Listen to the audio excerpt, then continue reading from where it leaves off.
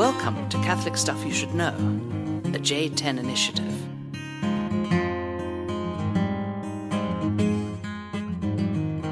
Hey, welcome to the podcast. And him. We were just doing the Mortal Kombat Street Fighter introduction. So There's something round right. 2, fight. Who were you? I was always, my brother was, what was the Get Over Here guy from Mortal Kombat? I forget his name. I don't remember the names. I'm losing. My I memory's remember, gone. this is kind of embarrassing, but I think Street Fighter, I like Chun-Li. Chun-Li. Was that the girl? Yeah. I'm not surprised. This is Father John, Father Mike, Father Michael Lawrence Rapp, Catholic Stuff That's You right. Should Know. Here we are in Rome. We've transitioned from Digestivi to Norcia beer, brewed by the monks. Norcia, Produtti Italy. dai Monaci. Monaci? I'm still learning how to pronounce these things. Yep, that's monks. Yep. It's a great monastery up in the mountains of Umbria, outside of Rome here, and they make very fine beer. So It's where Benedict and Scholastica were born and raised. that's right. That would be a good The podcast same little town. topic. It's a very beautiful place. Yep.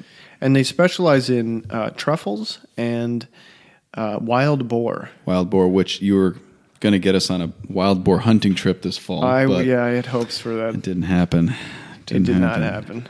He's a lot of talk. Well, you know what? I'm a little nervous about the whole thing. Did I tell you the method of hunting the wild boar? You mentioned it. Tell me again. You get though. the dogs to scare all the boars into a valley, into one little cove or whatever, just like a section, Yeah. and circle them, and so they're all in there together. And then you just shoot the whole flock of boar at the same time. It's like a bloodbath, That's pretty insane. and it makes me nervous. Yeah, I don't know if I want to hunt boar anymore. Like I'm not against the guns and the hunting and everything, but that sounds. My favorite hunting story ever was Dave Hust, our friend Dave Hust, who's a seminarian. I don't think he's a priest yet, down in Texas. His family has this ranch up in northern Texas. And their hobby is to fly these little helicopters with like machine drones? guns. Yeah. And he just machine guns? mows down the wild boar out there. He just flies around and just mows is him down crazy. from his helicopter. He's like a Bond villain or something. So And he can control the guns and everything. guess Is there a camera? Can he see this stuff? He's in the helicopter. Oh, He's no. in a mini helicopter. Oh, that's like with a gun. I don't know about this. I know That is very Texas. That is very Texas. It's the craziest. Forgive me if you're from Texas, The but that is craziest like, thing ever. Dave Hust. He's a good riding guy. in his helicopter. I would like to drive one of those little helicopters. Yeah. Do you But you gotta remember be- we were on vacation? We went to Lake Bled in Slovenia. I do remember that. And we rented a canoe, and it was kind of like top heavy or something, like overloaded, because you're only supposed to have 2 people in that canoe. We had three dudes. 3, all of our local companions. God, Lebsock was in the middle. And He Lebsock was in the sweating it. middle, nervous. He's kind of shaking it to the side. He was totally shaking it. He So got nervous and he made it worse. We Yeah. went all the way across the lake, but the whole time, every paddle was like, "Oh, don't tip, don't tip, don't tip." And then those Japanese kids were flying their drone at us, Oh yeah. and it was just like, I thought "We're going over, Yeah, we're these- tipping." all these Japanese kids are laughing at us and they're attacking us with their drones. They were making a viral video to send Making a out to their viral friends. video of the stupid Americans kneeling in this canoe, and I thought Lebsock was gonna. He had that look in his eye like he was Mark McGuire with that paddle. I was like, he's gonna take a swing at he's that gonna drone, go. which We would have been would've tipped. awesome, but we would have been. I think we toast. would have been And it was sacked. cold. This was like a couple weeks ago. It wasn't like Oh yeah, that's it's nice all and hot snow outside. runoff. We would have been. It would have been horrible. So, Slovenia is a pretty cool place. Slovenia was beautiful. We didn't know that, but Gobel Awesome mountains. Gobel's got some Slovenian blood. It was a beautiful lake with a little island and a church, and oh yeah, it was great. The only 2 Slovenians I know are really strange: Gobel and then Father Michael Pavlakovic, They're both not dear strange. friends. Yeah, They're a very little good strange. guys. They're a little strange. What about this? How's my level? Apologies for the Sorry about that. quiet voice on the last podcast. I think we're pretty consistent this time. We're trying to figure We're out. doing like technical stuff here. We're just turning levels as we. the talk other thing and is, record here. I don't have. Father John has a like a radio voice, and I have this squirrely skater voice. It's like I like the word, maybe the word wiry. Right. But anyway, it's not like very powerful. That's all right. So anyway, everybody has their flaws. Even Taylor Swift, right, Mike? I'm not going there. Not on go the there. podcast. No, do it. This you is said no. it. This is publication. Our friend Father Chris Lebsog. This is way has too a soft public. spot for Tay Swift, and Father Mike doesn't like her. I like her music. Why don't you tell him why? I dance like everybody else when I hear her sound. When you hear Bad Blood, I think she walks funny. I'll admit that. Okay, there it is. That's It's just kind of like I don't know. It's just a little too stuffy. I like Rihanna. yeah. I'm not surprised. She's cool. I'm not surprised. Now She got a great walk. Mike. We made fun of the guys for going too long, and then we went plus 30 minutes last time on the podcast. So Well, we can take that down, but that's even better. that's better than them. They're at the point of no return. Hey, look, it takes some time. We're getting back in the game. We're getting back in the game. You want to jump into a topic, or Let's hear it. It's yours, right? you don't even know what we're talking about? Am I meant to talk? No, this is mine. Oh, good. This is a very unformed and undeveloped topic. This is more like I want to get your thoughts on this I because like it. I'm interested in it, but I don't have any clear thoughts. If I've learned two things about, I'm a little intimidated because I hope I have some thoughts. you when you have, set it because up that we've way. been talking about this week indirectly. But what I've learned being in graduate studies is that I don't know anything about anything, and which is contrary to my Finally, I've never heard that from this guy. contrary like to my this. previous belief that I knew everything about everything. I don't know anything about anything, and I'm very imprecise. I'm very imprecise, and I Really? think it's because we're supposed to be intellectuals now, and we have to be precise. You got to say things clearly, and I've just kind of bombastic and pontificate a lot, and I realize Well, yeah, that. but wait, look, John Paul II was a very respected scholar, I would say. I mean, I read a lot of his encyclicals and stuff, but everyone said they really appreciated when Benedict came along and Ratzinger. He started writing clearly, Yeah. and in a linear way. Yeah, And John Paul was kind of more of like a poet. yeah, He was a playwright. He wrote circular. He just kind of talked about things. Phenomenology was his Right. thing. It's like talking around Right. a topic. So I don't think that necessarily makes him a bad scholar. Okay, good. The precision you're talking about. Yeah. But sometimes it helps to have precision and order and whatever. Yeah. But I guess we're not getting that tonight. We're not, but we're kind of more literary types, right? And I don't mean we're well read. I just mean we're kind of we Yeah. like to describe things instead of Artsy. we're more artsy. I still have no idea what you're talking tonight's about. that was supposed to be a lead in. It didn't really work. Sorry. The topic for today, I went too loud there. Sorry. Is Caravaggio and Dostoevsky. Oh, yes. Yeah, you like that. I do. I like that. So I a want lot. to talk a little bit about Caravaggio and who I've been introduced to moving to Rome, and then tie it into Dostoevsky, and that's the tricky part. We'll see if it actually works, but it's a curious topic. I like it. It'll draw in hipsters by the dozens, I'm sure. Do people know Caravaggio? Are you going to tell us some of the Yeah, so we're bio? going to talk about Caravaggio. So Cool. Michelangelo, there you go, Michelangelo, Medici da Caravaggio, born September 29th, 1571 in Milan. So 1571. Marici? Is that one of those? Medici. Medici. Okay. Medici. Michelangelo Medici Oh, da Medici. Caravaggio. That's what I was thinking of. No.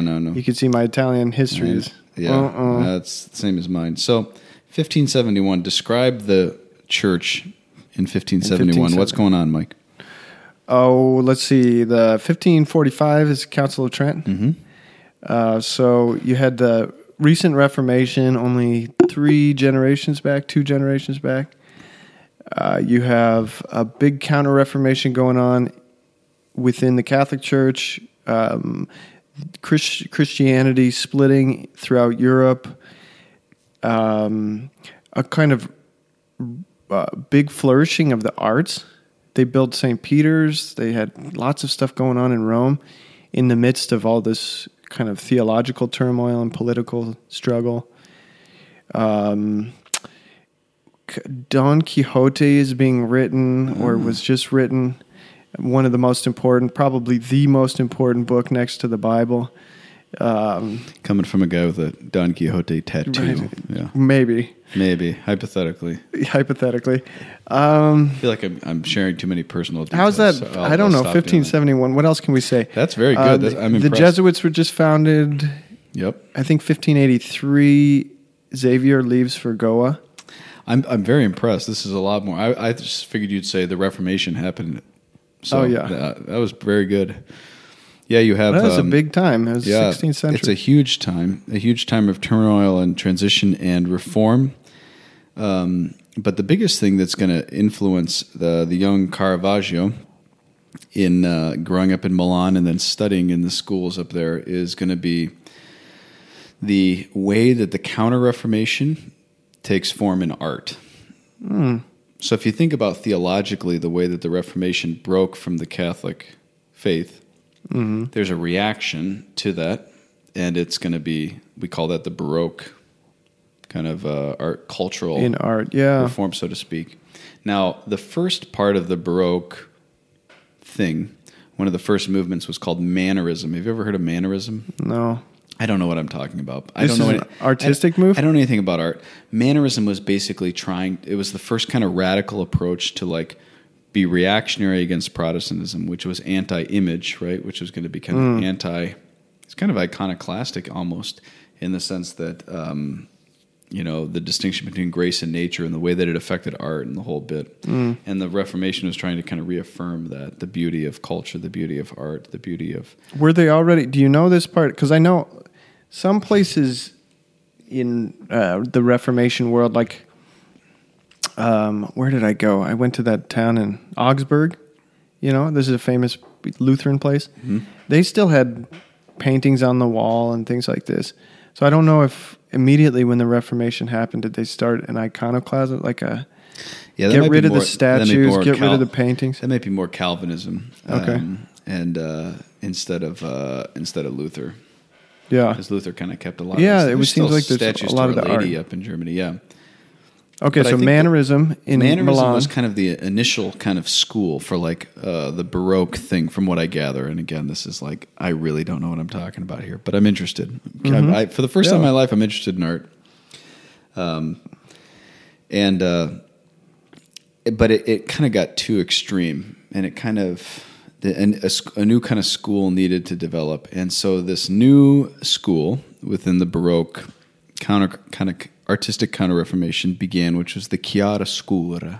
Chiaroscuro, yeah, that's Caravaggio's. Caravaggio. So that's highlight. Chiaroscuro is two words, right? And means chiaro. Means light and dark. It's dark. We're Or drinking like clear a and dark. birra scura here, right? Right. Drinking a dark beer. Chiaroscuro was not, is an artistic style, 16th century, that is... I need to watch the time here. Okay, you're doing good. Is a movement between the lights and the shadows, the light and the darkness. It's a very extreme, kind of strong contrast. That's the chiaroscuro. Yeah, you notice there's a lot of darkness in these paintings, and then there's a couple of figures that are. So Caravaggio is a student of the chiaroscuro, kind of the end of it, and then he actually perfects and becomes the master of what's called tenebrism. Oh, that's the light. Tenebroso, murky.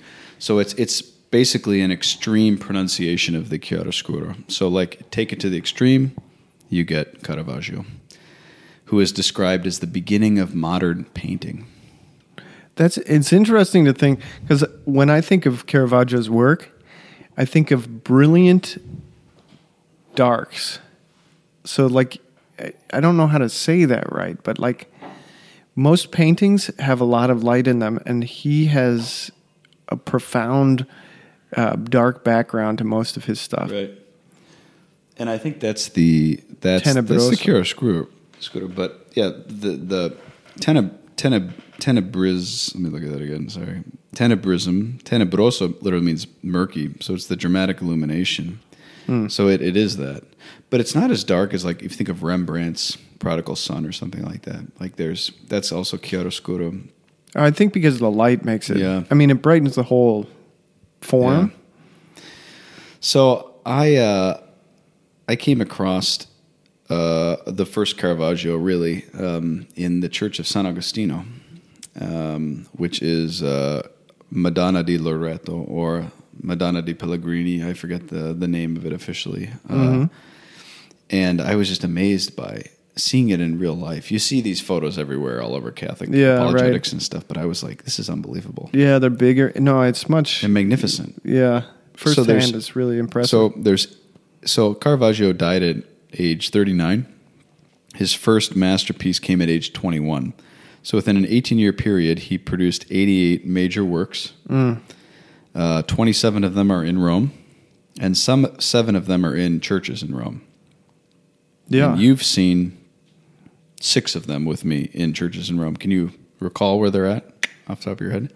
Definitely San Luigi or like Saint Louis. Yep. The French one. St. Monica. So so in the Church of St. Louis, and if you come to Rome, you gotta see this stuff. Right outside of the Piazza Navona is the Chapel of St. Matthew, and that was actually his first works in Rome that really put him on the map. So he came to Rome. He came to Rome in 1600. He got commissioned for that St. Matthew Chapel. And on the left side, he has the Calling of St. Matthew, one of his most famous works. And on the right side is the Crucifixion of St. Matthew, both which we did in 1600. Sorry, I got to scratch my neck. There we go. And then in the middle, 2 years later, he did the Inspiration of St. Matthew. So it's kind of interesting the way that he frames the gospel, the actual writing of the gospel, in between the conversion and the crucifixion. I didn't know that they were all his Yeah, those works. are all Caravaggio. I didn't know that the middle one was. Yeah, I didn't know that either. So look at that. And then Santa Maria dei Popoli. I took my parents there. Oh, yeah, Felt right. very cultured. If you go left of the altar, there's a side chapel, and that's the Crucifixion of St. Peter, where he's being crucified upside down. And then the Conversion of St. Paul on the road to Damascus. There's 2 Conversion of St. Paul's by Caravaggio. That's the more famous one, though. And both of those were done in 1602. Okay. In Santa Maria dei Popoli, so right next to the Piazza del Popolo. What about this one from at the Vatican, where Jesus is being taken down from the cross? Yeah. Do you know that one? Yeah, that's right over. One of the ways I came across Caravaggio is I inherited the room that we're in right now. The guy before me had all these Caravaggios up, so we're looking at St. Peter there. That one is over there in my bedroom. Yeah. And then the other one in town here, or the other one in the church, is in the Church of San Pietro in what does this say? Carpineto Romano. I don't know where that is. But it's St. Francis in Prayer. And he wrote that in 1610, which would have been shortly before he died. So kind of an interesting character. But his main work and his famous work in Rome over a 6-year period, he was the artist from 1600 to 1606. There's some great ones in museums, too, that I've seen. There's a lot. And down in Naples and in Spain. What about this? Can I ask Paris. you about his bio? That's what we're talking about now. Yeah, okay, go on. Why don't you tell him about his bio a little bit? Well, I don't know, except that I know he got in a big fight in Piazza Navona, and I think he killed a guy. He killed a guy, yeah. But what I was going to ask you was, if in your research, did you find out, was he... he was famous for taking the characters, because he was kind of out of control character in Rome. When he was working, he was like the starving artist who was genius but really out of control. And he would use one thing he's famous for in his paintings was he would not use models that looked really good. He would use peasants from the street, people he would find in the bar or people he'd find on the street, old people, dirty feet. He's got a lot of impressive detail that's like really intriguing. But I was wondering, did he grow up with a noble family and a good education in Milan and all this stuff, or was he like a lower or middle class? That's a good question. Kind of family. I don't know if he was raised in the high society. Yeah, that's a good question. My research has been very little on this, so I unfortunately can't. I would like to learn more about his life because he's a very interesting character. But everything you're saying is true. He used kind of regular characters. In the Conversion of St. Matthew, that's kind of his bar friends who are pictured around Matthew. And then what I really like is that he puts himself in a number of these. My favorite of which is there's 3 of them where he's in it. You see him, The Taking of Christ, which I think it's in the Louvre. He's in the crowd.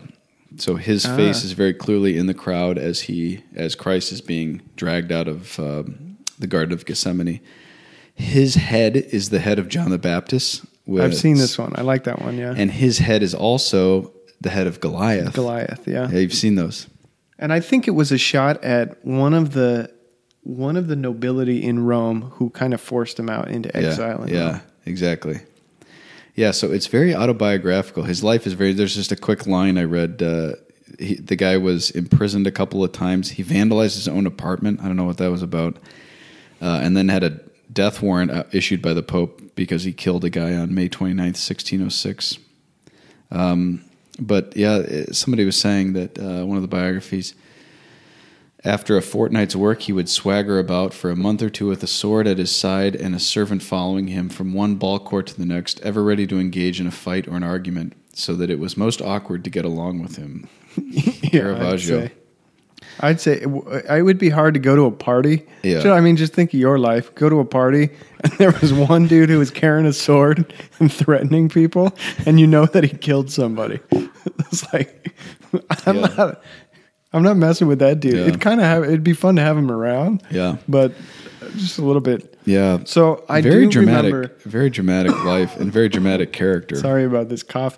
No, so I fine. do remember he was exiled from Rome, and he had this death warrant out and everything. Well, that Pope died. The next one welcomed him back in and like invited him to come back to Rome and like canceled the exile or whatever it was, forgave him, and wanted him to do more art.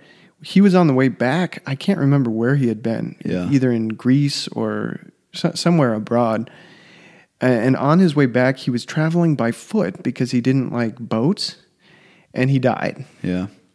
So it was like in transit. He ended up in Malta. So at some point he was on a boat just to seek refuge because he had people kind of going after him to kill him all the time. Then he ended up in Sicily, and then he died in Porto Ercole. I don't know where that is. Ercole. It's north of Rome. I think it's in Lazio on the coast. It's about maybe an hour drive north of here. He was making his way back. Maybe I could be wrong about that. Yeah, I don't know what he was doing. He's a character of legend. Character of legend is right. One of the reasons I thought about this was that we were walking out of Holy Hour. Father Mike and Father Chris and I do Holy Hour at the Jesu, which is where St. Ignatius is buried. It's kind of a nice spot to pray, very quiet. And we were talking about Caravaggio in the morning, and I said, yeah, he was kind of just a crazy character. I mean, just one of these kind of reckless sinners. I can't believe they let him do art. And you made a comment that's had me thinking about it for a bit, which you were like, no, he wasn't just some crazy sinner. He was expressing something. And I've been thinking about that, and I've been reading about Dostoevsky via de Lubac's book, and I thought Caravaggio is really like Dmitri Karamazov from the Brothers Karamazov. They are kind of a similar character. Oh, I thought you were going to talk about Dostoevsky that way. Well, Dostoevsky... Dmitri. So all of Dostoevsky's characters kind of express something of Dostoevsky, right? Yeah. So Dostoevsky was this kind of epileptic who was kind of caught up in some revolutionary things in the 1840s, was literally he was in front of a firing squad. You know the story. He was about to be killed, and then they called it off, and they exiled him to... And he was never the same. He was never the same. They exiled him to Siberia. But, I mean, he was about to be killed. Yeah. So his life, everything changed for him. He got a hold of the Gospels, or the New Testament maybe, when in exile, and he read them every night, and he had a huge conversion to the faith. Yeah. And then he came back, and then he began to write. But everything kind of changed in light of that experience. And this is a line from his letters I thought was very interesting. He said, you might search Europe in vain of so powerful an expression of atheism. He's talking about his work. Thus, it is not like a child that I believe in Christ and confess him. My Hosanna has come forth from the crucible of doubt. So Dostoevsky, He's like chiaroscuro. he's like chiaroscuro. There's a real dark background, but There's a real dark background some and, sort of brilliance that shines through. and brilliance. And that darkness, the scuro, would be called, Dostoevsky would call that the subterranean man. So think about like the Dionysian. So Dostoevsky is a prophet. He's at the end of the modern age. And, you know, modernity, for those of you who have real lives and don't sit around thinking about this stuff all day, when we talk about modernity, the modern project, it's about optimism. It's a hope of humanity has replaced God, and we're going to make the world better. And that all came to an end in World War I. But Dostoevsky dies in the 1880s, and he's writing about this through his life, and he's seeing things in advance. He's very prophetic. Dostoevsky and Nietzsche are kind of the two great prophets of what's going to happen in the world in the 20th century. Yeah. And both have very different outcomes in their own life.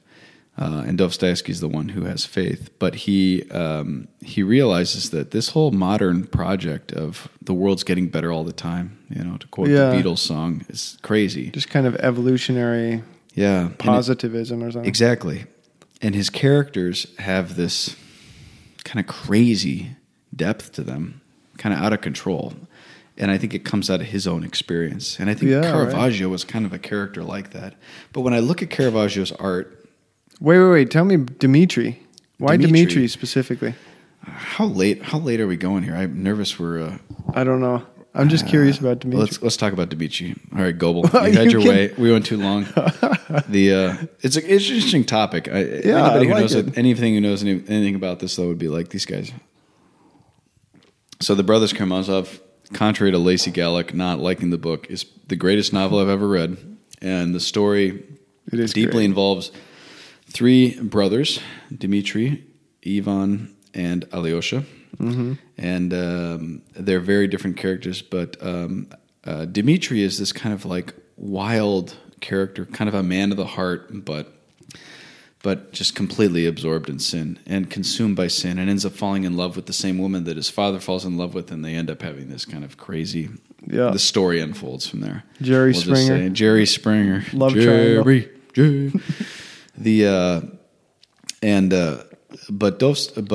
Dmitri, there's a chapter where he describes this kind of like he goes into this euphoria, and they're drinking and they're dancing. And I had an experience here actually in Rome where I wasn't actually doing it, but I was going to the St. Peter's at 6 a.m. on my first day here, my first bus ride. Of course, the bus wasn't there, and I was having a cappuccino, and there's these Russian guys at the bar here. Oh, yeah. And they're taking shots of vodka, and it's 6 a.m. in the morning. Oh, and there's like homeless guys dancing around them, and everybody's screaming. And I was like, I live in a Dostoevsky novel. It was crazy. So, that's the international thing. I love it. It really was. It was 6 a.m. I was like, what in the... And these Italians, they go hard, man. And they can go all night. Americans. The Russians. Anyways, that was my experience of the novel. And Dmitri, so he's a lover. And he has this great line at the end of Brothers Karamazov where he says, if I go underground, namely into the mines, imprisonment, I will find God there. That's basically what he says. Obviously not as eloquent as I said it, just joking. But he's the subterranean man, and Dostoevsky was the subterranean man, meaning beneath the forms, beneath everything being perfect, the perfect society that modernity had created, there's still this kind of deep craziness in the human heart. And there's something in that can destroy us, but also something in that can be profoundly redeemed and can actually access into the mystery of Christ in a way that nothing else can. Yeah. And I think that was the secret to Caravaggio, and that's the secret to Dostoevsky, is that as the centuries pass, their work gets more profound because they pierced deeper into the kind of the chaos of the human heart. And it's that courage to go deep. Yeah. Even though it's scary because seems like there's darkness there, but you kind of know there's something intuitive about there's something really good here. You know, if you really tap the depth of the soul or So that's kind of my working theory, and maybe someday you and I can write on this a little more. No, I really like that comparison. Caravaggio's he's a real Christian. And yeah, he had relationships with every prostitute in the Piazza Navona, and yeah, he killed a guy and whatever. But when you look at his art, you realize there's something about it. And that's a very Catholic thing to say, that from a sinful man can come a profound meditation. you can see his prayer in his paintings.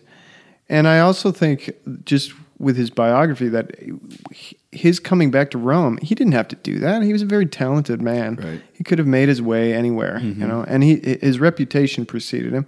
People knew his art outside of Rome. He came back because he wanted to be painting for the churches. He wanted to be contributing to the work that was the church. I think he had a profound love for the church and for Christ. Yeah, I think that's true. And I would say the same with Dostoevsky. And so we need to read Dostoevsky, and we need to be looking at Caravaggio. We need to see these things because they're speaking in a way back to the deeper thing. I'm gonna close with a quote from de Lubac here, and then we'll wrap it up. So think of a shout out if you have any. He says that Dostoevsky's type of genius is at once profoundly human and profoundly Christian. He is human because he is Christian. Mm. And I think that's the point, is that this is church teaching. This is the reality of what we have to proclaim as Catholics, that being Christian makes you more human. And that doesn't justify sin and, the craziness of our lives or doubt or whatever it might be, whatever we're struggling with. But Christianity is the answer to the human question, because Christ is the answer. And we become more human when we become more Christian. And the deeper we embrace the Christian faith, the more human we become. And you have these funny characters who witness to that, like Dostoevsky and Caravaggio. And I would just challenge anybody, get to know Jesus. Get to know Jesus through the scriptures. Get to know Jesus through your prayer and the spirit that you share, through participation in the sacraments, life in the church. And you'll know that he's a pretty complex character. This is not a Hallmark Jesus that is the truth, You can kind of make him whatever you want. We make God, the one thing I want today. But the reality is actually quite profound and quite deep, and can tap into some really intense things and profound darkness and light. Yeah. There you go. That's all I got. I love it. All right, good. You like it. Okay. That's great. Thank you for humoring me with that topic. I knew you'd like it. I really did like that. Yeah. So just a quick shout out. Today is Friday the 13th. Doesn't have anything to do with Freddy Krueger or anything from the 80s, but Tim Pinnock, our good friend, Tim Pinnock, is a great guy. 10 years ago today, Tim Pinnock became Catholic, and I'm pretty happy he did that, because he's a great Catholic man, and also known as the husband of Marilyn Pinnock, father of Maggie and Rachel, and a dear friend to us, a very, very loyal and loving friend. So I want to give him a shout out. So to all you RCIA, I wrote on Instagram yesterday, I said, RCIA dropouts make the best Catholics. And what I meant by that is the ones who fight but persevere. Yeah. They're the best. They're the best we got. That sincerity, that integrity. Oh, yeah. Tim's great. He's a model Catholic. That's right. A saint among us. Saint among us. Anybody you'd like to shout out? Just the guys back home. Father Nathan, Father Michael, it was great to be with you this summer. Yeah. It was great to do some podcasts with you, and I miss you guys already. Yeah, we got to see Father Michael out here with Tree. That's right. Tanya, and we got Tree's going to have his own podcast coming up next time we talk. So Camino, Tree coming up in the next month. Get excited, people. Happy Thanksgiving when they hear this. And, we'll talk to you soon. Thanksgiving. CatholicStuffPodcast@gmail.com. Thanks again for listening. Ciao, ciao. We'll talk to you soon.